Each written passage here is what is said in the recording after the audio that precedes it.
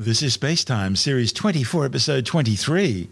Coming up on Spacetime, high-energy neutrinos traced to a star being ripped to pieces by a black hole, Juno spots a meteor impact on Jupiter, and blastoff for the Cygnus 15 as it launches to the International Space Station. All that and more coming up on Spacetime. Welcome to Spacetime with Stuart Gary.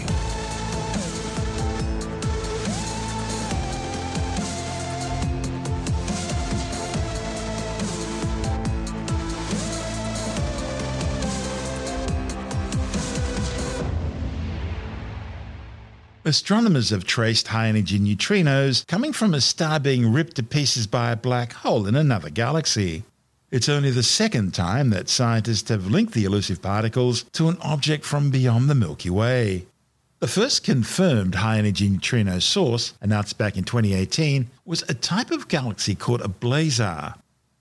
The black hole's stellar feeding frenzy, catalogued as AT 2019 DSG, and technically called a tidal disruption event, occurred over 690 million light-years away in the galaxy 2 mass X J20570298 plus 1412-165 in the constellation Delphinus.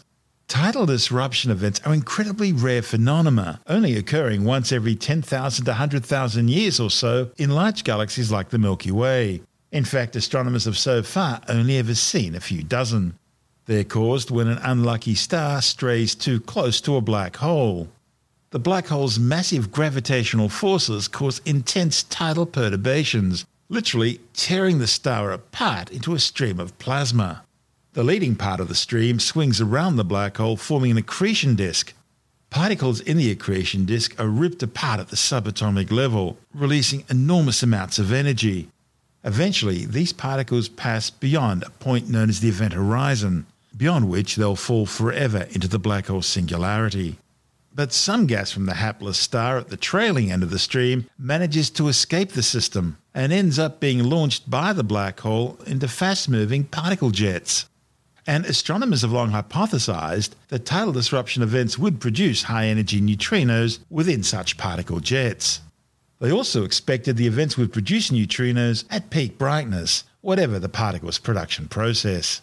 But a report in the journal Nature claims the AT 2019 DSG event didn't evolve as scientists had predicted.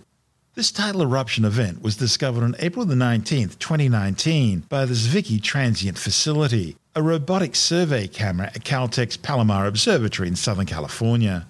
The study's lead author, Robert Steen from DESI, the German Electron Synchrotron Research Center, says astrophysicists had long theorized that tidal disruption events would produce high-energy neutrinos.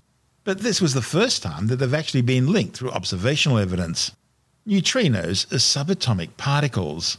In fact, they're the most common particles of matter in the universe. But they have so little mass that they're extremely weakly interactive, rarely interacting with other matter. In fact, there are trillions of them passing through you right now, and you haven't even noticed. Astrophysicists are particularly interested in high-energy neutrinos, which have energies up to 1,000 times greater than those produced by the most powerful particle accelerators on Earth. They hypothesize that the most extreme events in the universe, things like violent galactic outbursts, accelerate particles to nearly the speed of light. And those particles then collide with photons or other particles to generate high-energy neutrinos.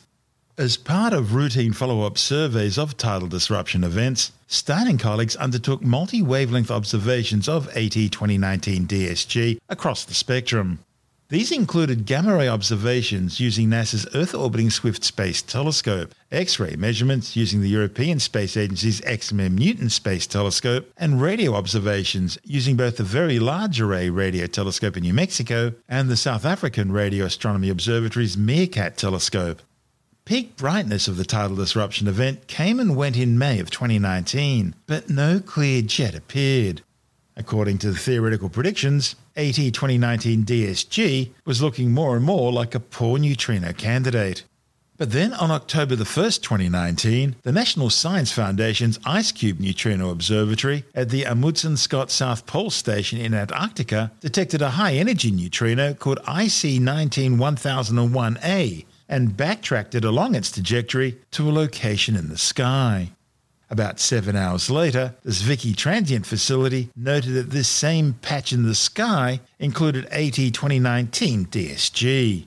Steele and colleagues think there's only one chance in 500 that this tidal disruption isn't the neutrino source.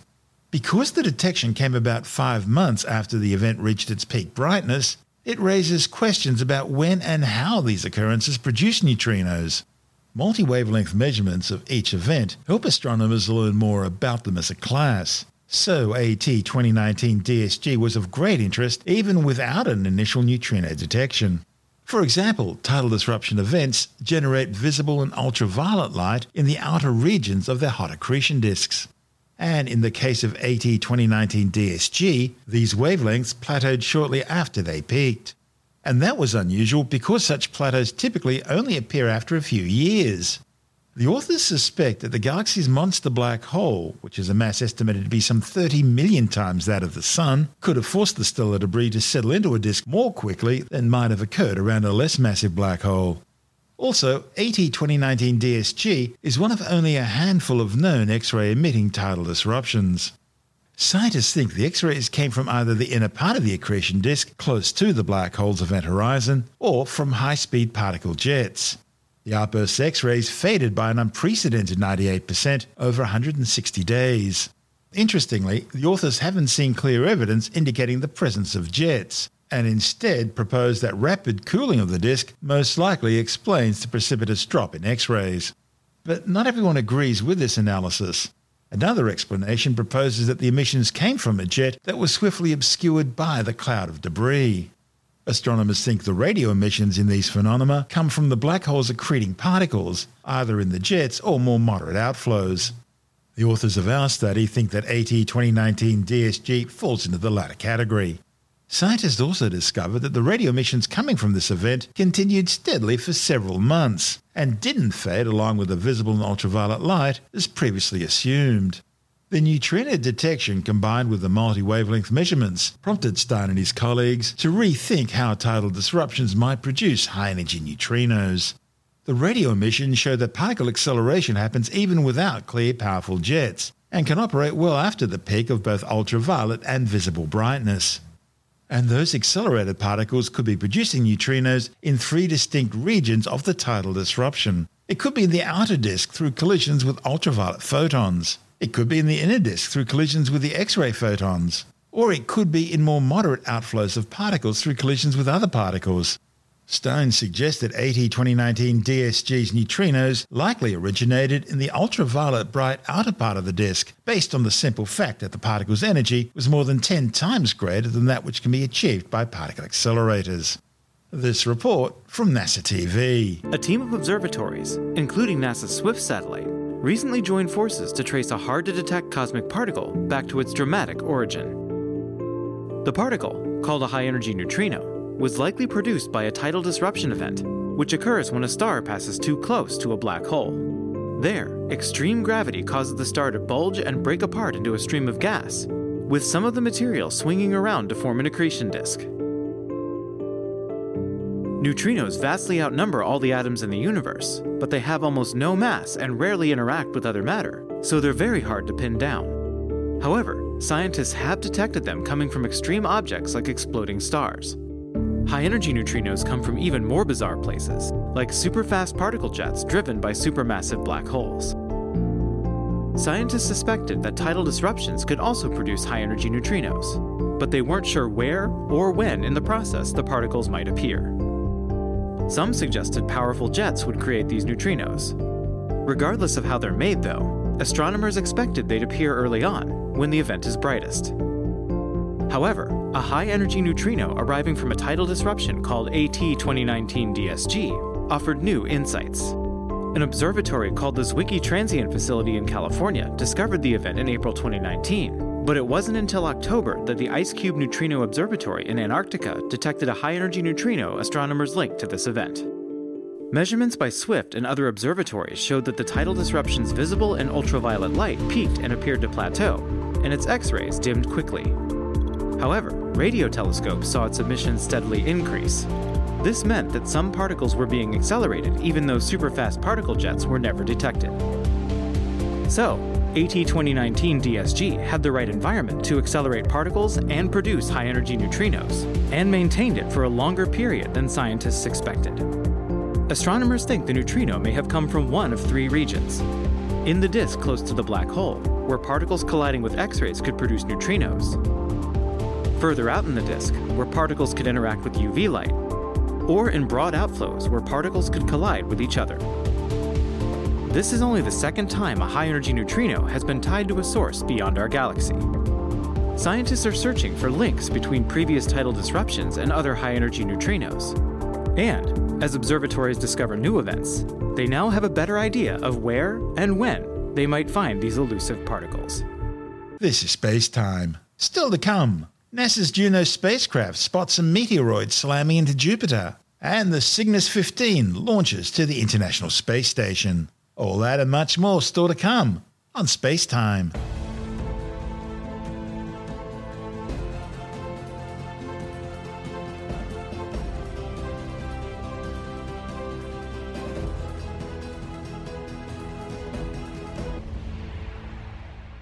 NASA's Juno spacecraft has observed a meteoroid slamming into Jupiter.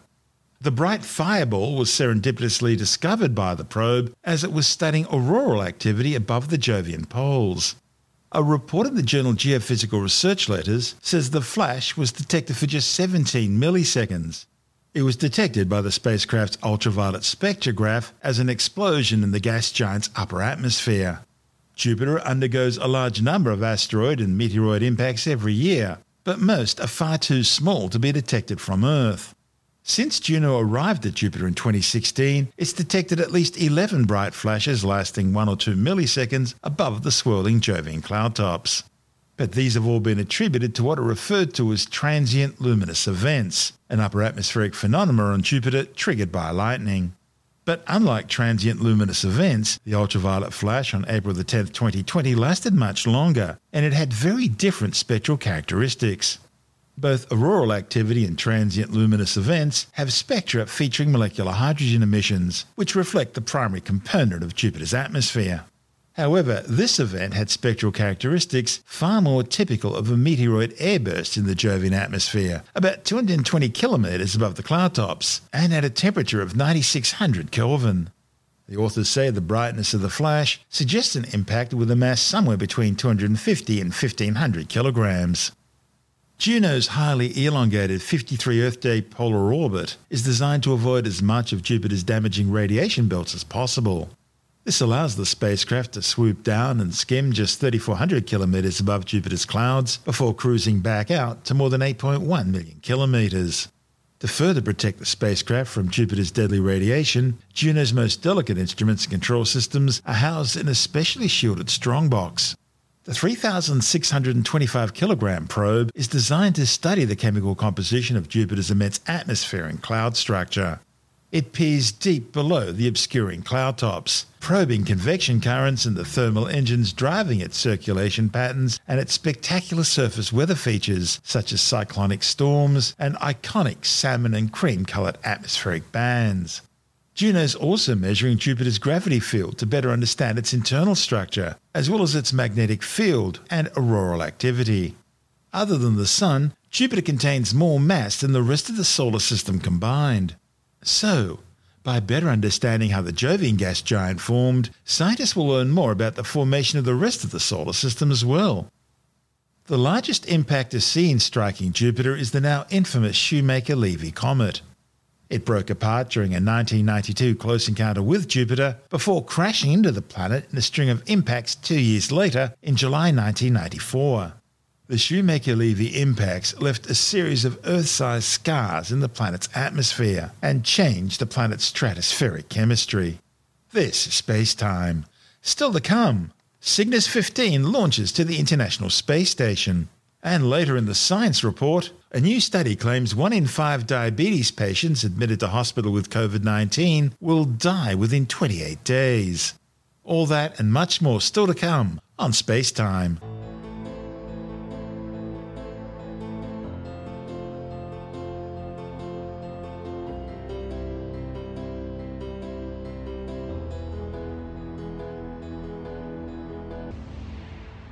A Northrop Grumman Cygnus cargo ship has successfully docked with the International Space Station 2 days after launching aboard an Antares 230 rocket from NASA's Wallops Island Flight Facility on the Virginian mid-Atlantic coast. 5, 4, 3, 2, 1. We have engine ignition. Main engine start. And we have liftoff up in Perry for NG-15 mission along flight facility. Engines are at 100%. Attitude, core pressures, and vehicle subsystems are nominal. The SS Katherine Johnson takes flight on this, the 59th anniversary of John Glenn's Mercury flight, carrying 8,000 pounds of cargo to the International Space Station. Good performance on the first stage so far. Engines at 100%. All systems nominal. Good core pressures. Engines remain steady. Max Q. Attitude nominal. First stage passing through the area of maximum dynamic pressure on the rocket. This first stage burns for a little over 3 minutes, 3 minutes 18 seconds until main engine cutoff. Engines at 100% and steady. All subsystems continue in nominal performance. We'll be ready to shift down to 80% on the engines at 170. Start of slow throttle down. Throttling down at 3 minutes into the flight. Main engine cutoff coming soon. Throttle down to 55%. Main engine cutoff. We have MECO. Antares entering into a coast stage. Fairing separation will occur about 30 seconds later. Some controlled firings on the interstage of the rocket. Attitude nominal. Separation 20 seconds to stage 2 ignition. All subsystems nominal. Fairing separation. Interstage separation. Confirmed fairing separation and interstage. Stage 2 ignition. Stage 2 ignition confirmed. Stage 2 is a solid rocket motor, burns for about 2 minutes 44 seconds. Altitude 138 kilometers. Velocity 4.8 kilometers per second. Altitude 150 kilometers. All systems continue to perform nominally. Good calls. 5 minutes 15 seconds into today's flight. Stage 2 motor pressure nominal. Altitude is 170 kilometers. Roughly 1 minute to stage 2 burnout. All stage 2 and GNC parameters continue to be nominal. 6 minutes 15 seconds into the flight, coming up on stage 2 burnout of that solid rocket motor. That'll initiate a 2-minute coast period until second stage separation. Stage 2 starting to tail off. Stage 2 burnout. Attitude nominal. Stage 2 burnout, good attitude. We're in a coast period now. Cygnus exposed after that fairing separation, and will continue to carry the second stage with it until about 9 minutes into the flight. Attitude nominal. Expected attitude control system thruster firings received. Continuing on course. Altitude 185 kilometers. Velocity 7.5 kilometers per second. All systems continue to operate as expected. Approximately 30 seconds to spacecraft separation. Systems continue to perform as expected. Attitude corrections maintaining expectations. LCGSO, I just released red team to the pad. Copy that. Spacecraft separation. Confirmed. 9 minutes into today's flight, Cygnus has separated from the second stage. LC Ace, that concludes our callouts. Copy that, Ace. Okay, NG-15, excellent job today. Let's go ahead and wrap up through this post-launch checklist. The Expedition 64 crew on station used the orbiting outpost robotic Canadarm2 to capture the Cygnus upon its arrival and berth it onto the Unity module's Earth-facing docking port. The Northrop Grumman Cygnus 15 mission is carrying some 3,630 kilograms of supplies and scientific experiments. Included in the manifest is a new experiment using worms to study muscle loss in microgravity. There's also a study on how astronauts sleep in space. And there's a new environmental control and life support system. It's designed to improve air and water recycling for the station's crew. Also aboard is a new study called Spaceborne Computer 2. It's exploring how commercial off-the-shelf computer systems could be used on station to speed up the processing of data from experiments, cutting down the time taken for processing from months to minutes. The Cygnus 15 spacecraft will remain docked to the space station until May. This is Space Time.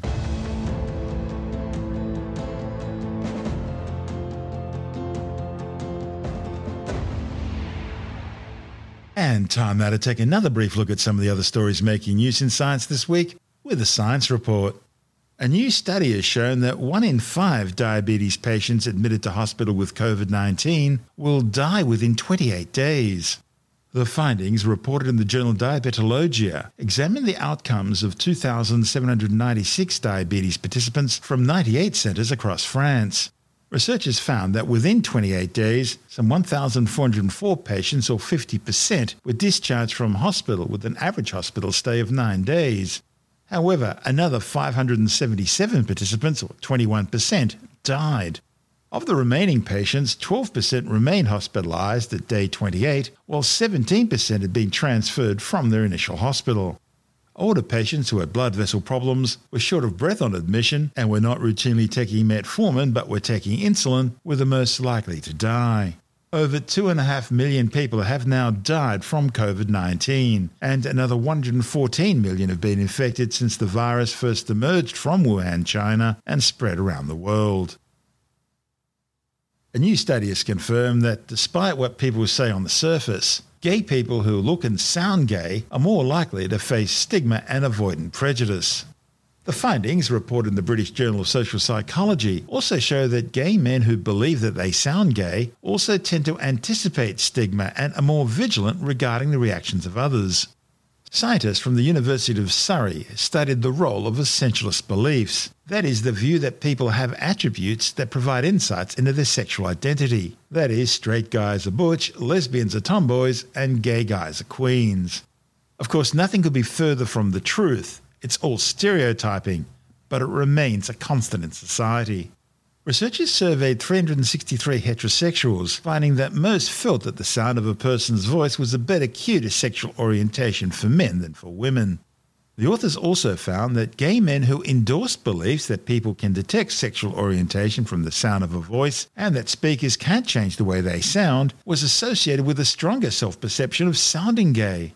Moreover, gay men who perceived their voices as sounding more gay expected more acute rejection from heterosexuals and, as a result, were far more vigilant. A new study has found that dolphins caught up in the BP Deepwater Horizon oil spill still have compromised immune systems more than a decade later, and even dolphins that were born after the spill are affected. A report in the Journal of Environmental Toxicology and Chemistry tested dolphins from around the area of the spill in the Gulf of Mexico and compared them with dolphins from unaffected areas. Scientists found immune system problems in dolphins born after the spill, which were similar to those seen in dolphins affected by the disaster. That suggests long-term consequences of oil exposure on the mammalian immune system and that the effects may even be passed on to the next generation. A new study has found that boys who regularly play video games at age 11 are less likely to develop depressive symptoms 3 years later. However, the findings, reported in the journal Psychological Medicine, also show that girls who spend more time on social media also appear to develop more depressive symptoms. Researchers reviewed data from 11,341 teens who were part of the Millennium Cohort Study, a nationally representative sample of young people who were born in the UK between the year 2000 and 2002. Researchers found that boys who played video games most days had 24% fewer depressive symptoms 3 years later, compared to boys who played video games less than once a month. This effect was only significant among boys with low physical activity levels, and it wasn't found among girls.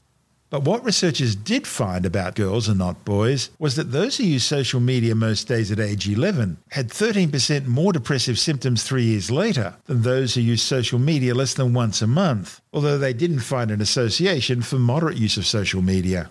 Taken together, the findings demonstrate how different types of screen time can either positively or negatively influence a young person's mental health, and how it can also impact boys and girls differently. The authors had previously shown how sedentary behaviour appeared to increase the risk of depression and anxiety among adolescents. Now, speaking of tech, as we settle into our new faster 5G world, comes word from the tech giants that work's already started on the next generation of telecommunications. As Alex Zaharov-Reut from ITWire.com reports, research into 6G is already well underway. Well, it's due to arrive in 2030. That's about 10 years. Each generation has about 10 years whilst it's being developed, rolled out, improved upon, and there are different companies out there looking at 6G. But 6G work has already begun. China has launched some satellites into space with experimental 6G frequencies that they're working on, and Apple is looking for engineers who are going to help them to create these 6G standards in addition to all the other work that's being done around the world. Apple wants to own its own technology and have its own 6G modem. They don't want to be behind in the 6G race because just as 5G is transformational and will be powering billions of Internet of Things devices, you can imagine how much faster and better 6G will be. I mean, it should make wires completely obsolete. It should be absolutely ridiculously fast. I can't wait for my iPhone 20. That's right. So, look, it's still a decade away, but Apple is getting in early, looking for engineers. If you've got the skills and qualifications, Apple wants to hear from you. And speaking of Apple, malware's been found on some Apple machines, both new and old. That's a bit of a shock. I didn't think Apple was victimized by malware all that much. Well, certainly it isn't. Nowhere near as much as it is on Windows machines. But there is malicious code that can be found to run on Macs. And part of the news is that this has been written to be compatible with the new M1 or M series processors from Apple, that instead of using the Intel chips, they have their own ARM-based chips that are souped-up versions of the same chips that you have in the iPhones and the iPads. And there's been a couple of reports of different M1-compatible malware. The second one is called Silver Sparrow, and researchers have found that this has infected nearly 30,000 machines across 153 countries, including big numbers in the US, the UK, Canada, France, and Germany. Now, they do say they haven't found any malicious payload as yet, but there is a delivery mechanism that could have some sort of malicious payload that could, for example, put a cryptocurrency mine or try and steal your usernames and passwords or pretty much anything. Once malware is on your computer, it's got control, or it can have control. The question is, how are these machines being infected? Now, there are vulnerabilities in older, unpatched operating systems that could be triggered simply by visiting a web page that has code that is looking for these older machines or older devices. Apple had to put out a release to iOS 14.4 a few weeks ago because there were 3 unpatched vulnerabilities, 0-day vulnerabilities that could infect your iPhone. And that's, a very worrying situation. It is dangerous, and people get infected on Macs either because they have old, out-of-date software that they haven't updated yet, or often people are also installing, be it, they used to have those pop-ups for Flash telling you that, you've got to get the new version of Flash. Well, Flash is now dead, but people are still being fooled by those. And also people who are downloading pirate software or pirate TV shows can find that either the software installers or some of the video files can be infected with something. And so it's risky to be getting pirate software and pirate content. I definitely would recommend against that. And also I recommend to use something like Malwarebytes for Mac. They have a free version and a paid version. The free version will detect and remove anything bad that it finds. The paid version does the same, but it does it automatically. It doesn't wait for you to first run the program and check. So, no computing platform is invulnerable to attack. And we can already see that Apple's new M1 processor is popular enough that the bad guys have developed malware for it. Meanwhile, the NBN is continuing to grow and expand. Yes, look, even though the government of Australia announced the NBN was effectively complete late last year, people are getting faster and faster connections on the NBN. There are now 8.1 million broadband connections on the NBN, and more than 5.5 million of those are 50 megabits or faster. Now, this is important because back in the mid-2000s, in the ADSL days, the average speed of connections was about 5 megabits. So if you're on a 50 megabit connection, that's 10 times faster. And many people are now on 100 megabit connections. And as we've spoken about in recent shows, people are now able to get 250, 500, and even 1,000 megabit connections with gigabit or 1,000 megabit connections common in places like Hong Kong and Korea and Japan. Well, they're now available in Australia too. So the average speed and the types of connections that people are getting are faster and faster. And these days, when you're trying to watch Netflix and multiple people in the household are doing so, when your devices are backing themselves up to the cloud, when you've got to download big operating system updates to your phones and tablets, and even things like connected fridges and television sets all require updates too. It's important to have a big fat pipe with plenty of data that you can download as fast as you can possibly download it. And Australia is finally reaching into the 21st century and getting those faster speeds that we've wanted all along. That's Alex Zaharov-Reutt from ITY.com.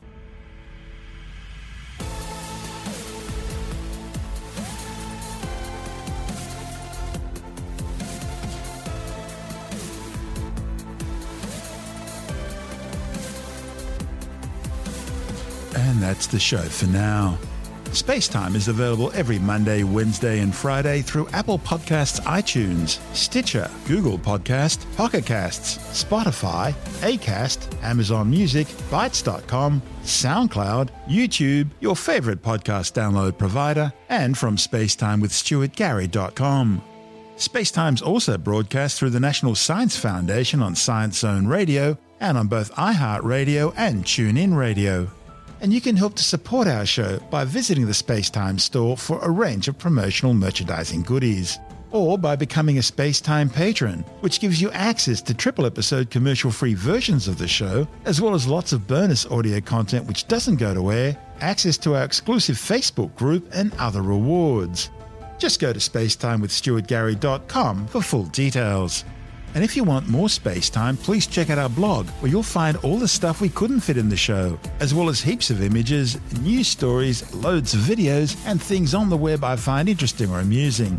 Just go to spacetimewithstuartgary.tumblr.com.